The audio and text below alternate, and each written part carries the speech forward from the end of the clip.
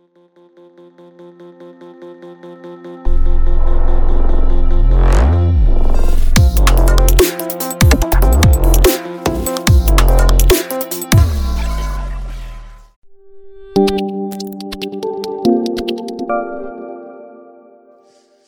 right, I'm Chris, co-founder and CEO of Aumico. I'm 36 years old or young, however you want to call it. Actually, I studied business engineering in Brook-Windisch, and then I somehow found myself into sales with Hilti. So apparently, I pretty much loved it. So that's the reason why I'm still kind of doing things like that. So I became apparently a sales enthusiast, and I love working with people. That's the reason, a little bit about my background. So our company actually is 2.5 years now on the market. So we started actually with the idea of preparing or automating financial statements. And no, we are not an accounting tool. That's everybody is asking me. No, we're actually really focusing on the preparation of financial statements for companies. Most of the accounting tools, they don't provide like a proper solution for that. And it's mandatory, in fact, for every company. So most, as Rebecca already told, our key target group are accountants, and they actually use still in the 21st century Excel templates to actually solve that problem all around the world. So a little bit about our traction. I mean, we actually finished our MVP, in July 21, and then we approached fast the market to really gather feedback fast and implementing directly the feedback, to getting better, to actually find the first clients. We then actually, by the end of 2022, we achieved to sell almost 2,200 licenses, partnered up with Bexio that year, and doubled the amount of licenses by the end of this year. And now we're actually expanding into Germany, or trying to do that. We partnered up with DATEV. This is one of the biggest accounting companies in Germany. And we plan to go live now in Germany in the first quarter of 2024. So let's focus on the main topic for tonight. I mean, how to engage your ICP and convert them into paying clients, right? I mean, Dennis, he already told some of the things. We also use mailing campaigns, LinkedIn, and partnerships and offline events. And I want to just share you a little bit of my experience and strategies and what worked and what did not work for us. Chris, can you quickly explain ICP, what it means? Yes.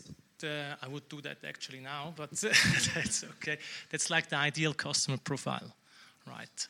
So, I mean, exactly, that's the reason why you're going to start with the ICP. I mean, before you're actually thinking about how to target them, or which channels you're about to use. I mean, the first thing I'm going to recommend is to think about your ideal customer profile. This can be actually, your target account, company size, geography, tech stack they have, budget they have, who are the decision makers. I mean, it can be pretty a lot of things.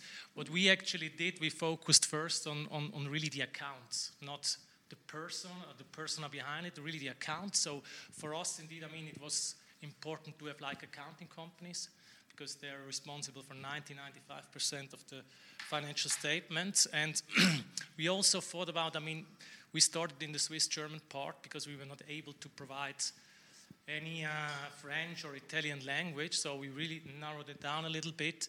And we also thought, okay, I mean, we're, that's the first tool on the market in this niche, so we better go for the small companies, because, they have like, shorter sales cycles. The owner is going to decide, so it's easier than selling to like a PUCC or a KPMG. It's hard at the beginning. So having that ICP for us was like, up to, accounting companies up to 20 person or 20 employees in the Swiss-German part. And the second thing is, who gonna target afterwards in these companies, right? So they were like the CEO owner for small companies, as well as the bigger companies, like senior accountants or in this level, because they are able to decide or to give you a shot. So the first thing we did is also a mailing campaign. I guess that the first campaign we did, actually we bought these addresses. So, but as Dennis said, it's expensive and quality is, it's not very, very, very good. So we actually bought it. Afterwards, there are plenty of different methods to scrape them. Actually, we changed our approach. Also, we did scrape them through LinkedIn.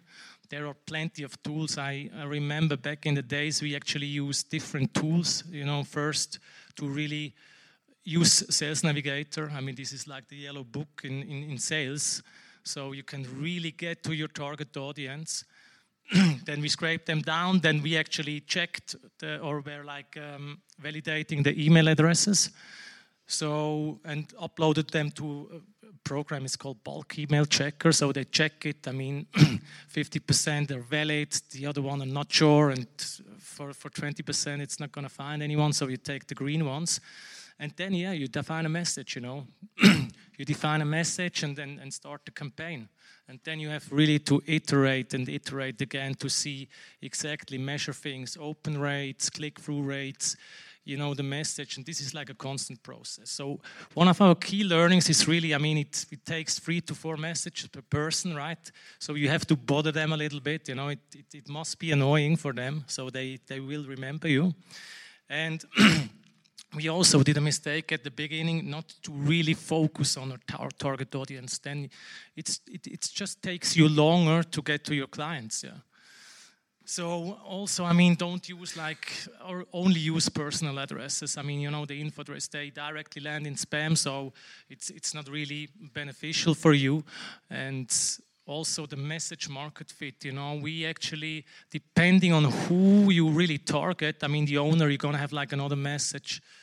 For instance, as a senior accountant, because a senior accountant, he has other pain points than the owner has. So you really have to a little bit think about that. And as Dennis also told, not using your domain, right? If your domain is burnt, then, you have to actually open up another one, and you don't want to do that for your main domain.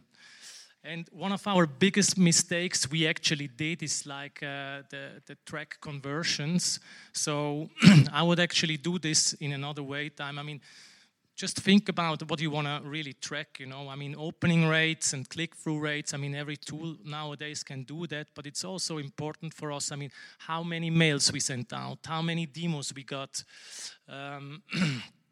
and how many paying clients we have out of 1,000 mails, right? So it's really about the target of your campaign. When we started it, we wanted to have really product demos, because we wanted to get a feedback from the market to improve our product. This was super, super important for us. Then the second approach we chose was also is a LinkedIn. You can actually think it's copy-paste from mailing, right? So we actually had the same ICP. So we were thinking connecting to them on LinkedIn and then send them 3 to 4 messages through LinkedIn, right? So we did that, we set that up, the messages, but then we realized soon a little bit, okay, through LinkedIn, it's not working very, very good. So we actually thought about how to change that approach. So we were thinking about, okay, let's sell a research project to them, and then we just sold it hey guys, we're doing research, we're a startup, we're doing some research. We prepared a Google survey for them, and then we were tracking, also targeting our target group. So the questions in the survey were hey, how many financial statements you prepare? What tools do you use? What are the pain points? beneficial is for you to have a tool like that. So literally every questions we would ask also in a product demo, we were actually asking them, and we offered them a reward. Like if you're doing the survey, you can claim like 5 credits, like equal like 5 financial statements in our application. So we were sending them out, and that worked super well, because you're not approaching them as a sales guy. So you're approaching them, you need their help. So, hey guys, help us, we need your expertise, and then everybody's willing to help you actually. So we did that, and of course afterwards, when they did the survey, we had to retarget them. Hey guys, redeem your voucher, whatever, and then they were actually signing up on our application, and then they were getting into the normal sales funnel. What worked good is really, it's a slow process, right? You have to connect first. That is a little bit the problem. So you have really to focus on your key personas, and of course not do the sales approach, because these days, everybody wants to sell you anything, So it's so annoying. But if that is also something we learned, the research approach or UX, you want to get their expertise, works super good. What we also did not that good was the transition to redeem that reward you offered them. Because, if it's too complicated, they're not going to do it, and then ours apparently was actually bad. It was like, they had to sign up, and we had to send them mails, so it was not really well done. And we also tried, of course, the in-mail messages. You can actually, if you have a Sales Navigator, you can send them in-mails without connecting, but that really don't work. And some of the benefits is also if you're posting on LinkedIn, you're growing your network, you will always remind them. So this is actually an approach we still do. We improve and try out also new things. Then partnerships as well. We were actually focusing on our scoping multipliers. So Bexio is apparently a good one. It's like the biggest accounting or cloud accounting tool. They have a marketplace, so it was a good match. So we tried to partner up and became their we connected to their marketplace, and then we were thinking, okay, now easy, the leads will come without doing something. There was a big misjudgment. Nothing happened. So, and we tried to actually do some joint webinars and stuff like that, but up to now it's not really working. And I talked to the responsible guy, for this marketplace. And I was told, I know what to do. The key learnings, from that channel is also, just to partner up is absolutely insufficient and is not beneficial. What I would do otherwise the next time, or what I try to do, in Germany with these .dev guys, is also have a convenient sign-up and workflow process.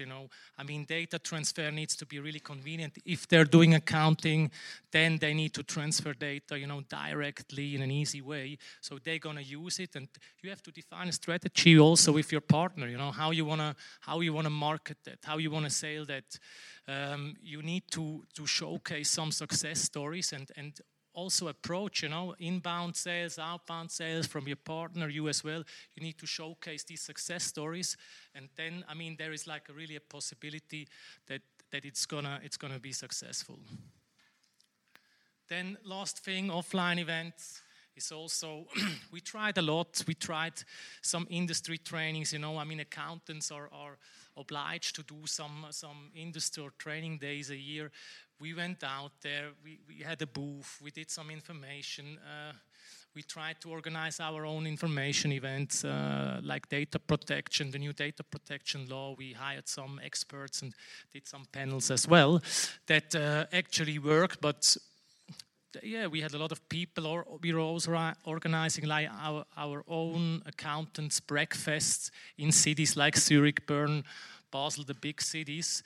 That didn't work well actually, because I don't know. I mean, it's time consuming. You have to prepare. It's cost intensive, and actually, also if they're doing industry trainings, they're not super keen on now getting to know the newest tools because they want to network there and want to drink a glass of wine or a beer afterwards. So this is actually what we recognized, and special offers to offer them something is also. I mean. It's a B2B. We are acting actually in B2B, and they're really focusing on benefit for the company. Yes. So our next 3 challenges. I mean, now we're currently expanding to Germany. We have to get to know the market again there as well. I mean, it's going to be different. We want actually to connect accountants to SMEs. I mean, by behind every financial statement is a company, which is super interesting, and building additional products for accountants and SMEs to actually upsell the existing clients. So, thank you very much for your attention. Thanks so much.